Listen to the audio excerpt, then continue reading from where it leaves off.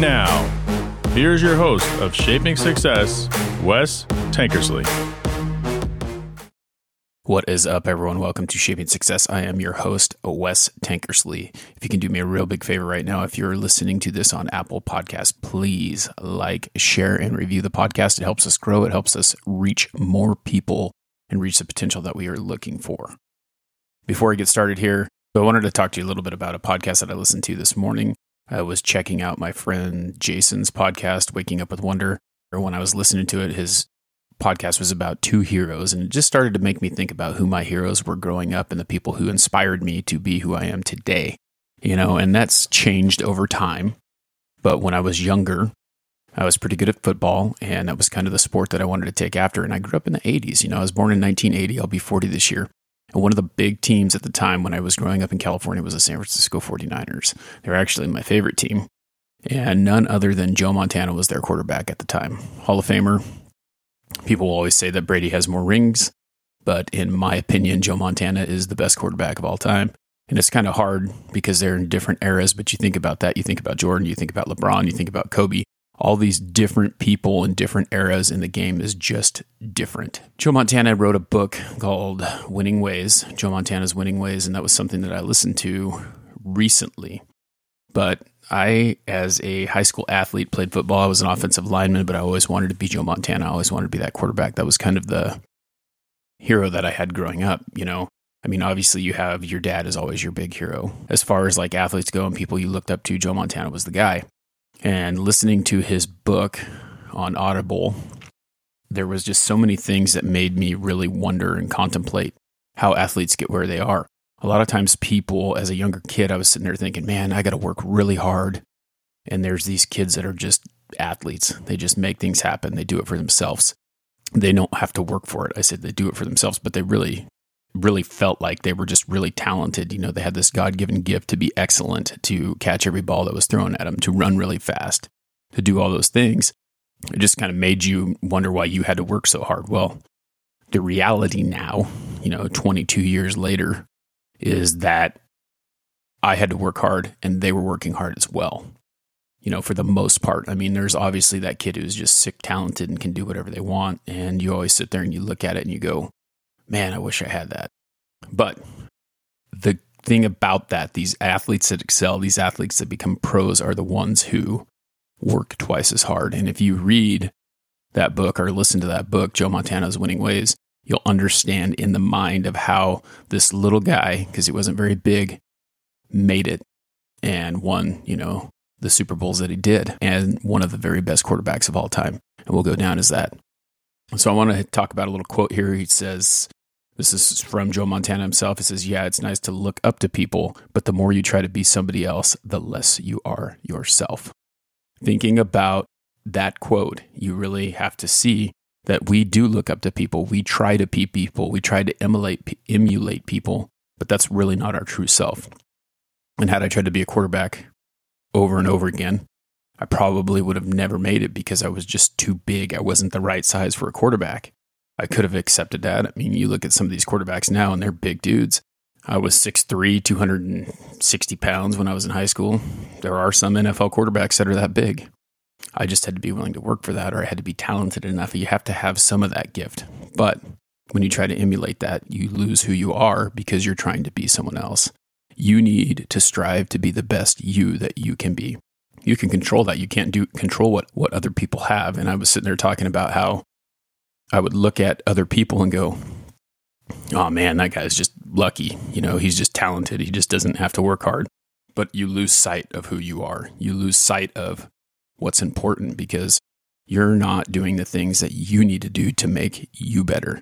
You're not controlling the things that you can control, which is how hard you work, how talented you are, all those things, they'll come. We talked about last episode about taking care of the small things, as far as like even pulling weeds on a baseball field. You take care of all those little small things, all the little small things, and the big things will take care of themselves. Because when you combine all the little things, it turns into a big thing. And I coached baseball, and I would always talk to the kids about that. It's like a home run or a run is the end result that we want when we're playing baseball, right? We want to score more runs than the other team. The run's the end result. So yes, you could hit a home run, right? Which is very rare in high school baseball. I'm pretty sure that when I coached, I know for sure when I coached, I saw one home run. Out of all the 4 years that I coached baseball, 5 years I coached baseball, I saw one home run. They're rare, right? But how many runs were scored during those seasons? How many runs were scored? Way more than one, I can tell you that. Thinking about that, those small things. So what's a small thing in that situation? The big thing is the run, right? Which you could get by hitting a home run, or you can string together a bunch of base hits, move the run over, and score them, right? So if all we're concentrating on is getting base hits and making sure that you're getting the best at bat you can have, the run will score. The run will happen. And that's kind of where that goes. It's like, what can you do to reach your goal? So you have to know what you want. So you have to think about that one day at a time, one thing at a time. So when you're playing a game or you're in life, what is it? What is the goal? What is the end result that you want?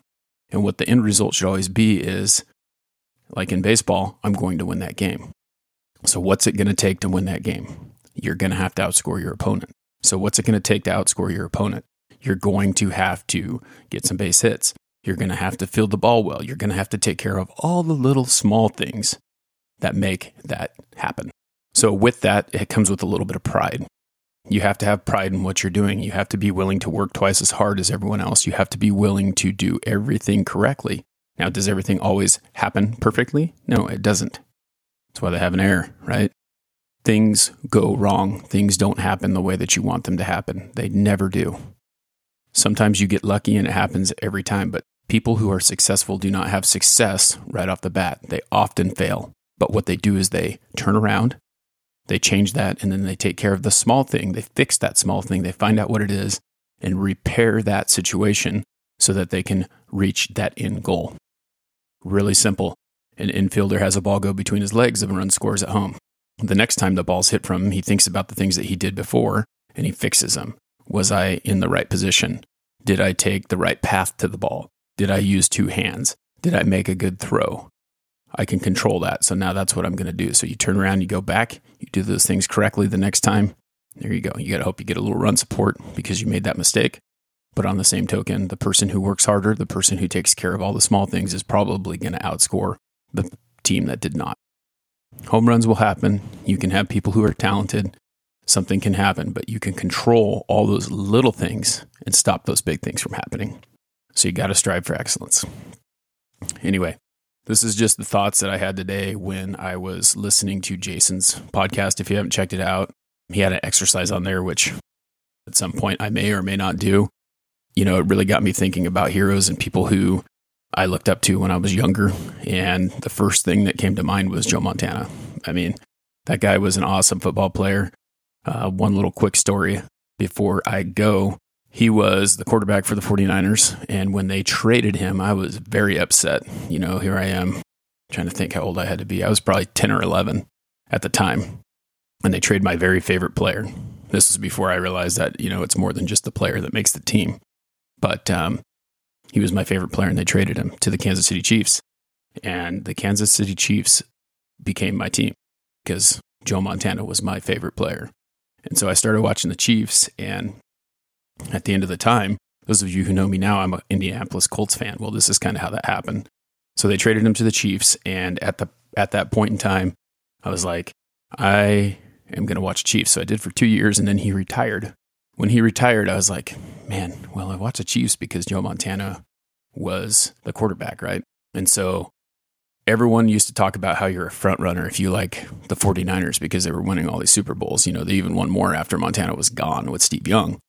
And I was like, I am not going back to the 49ers. I'm not going to be a front runner. And so I went and I picked the very worst team in the league, the team that had the worst record, which happened to be the Indianapolis Colts at the time. When this happened, quarterback was another person that I really look up to and I really like as well, Jim Harbaugh. Jim Harbaugh is the coach of Michigan, but he was the 49ers coach at one point. He was at Stanford, the Raiders. And so anyway, that's my story about why I like the Colts. Anyway, if you haven't checked out Jason's podcast, you should check it out because that's what's inspired this one this morning. Hopefully you are having a great day. We're going to do the live show tonight. If you're listening to this, it is Thursday, the 29th. And then we're going to have the live show tonight. This will go out today. I hope you're having a great day. Until next time, I want to challenge you to find the shape of your success.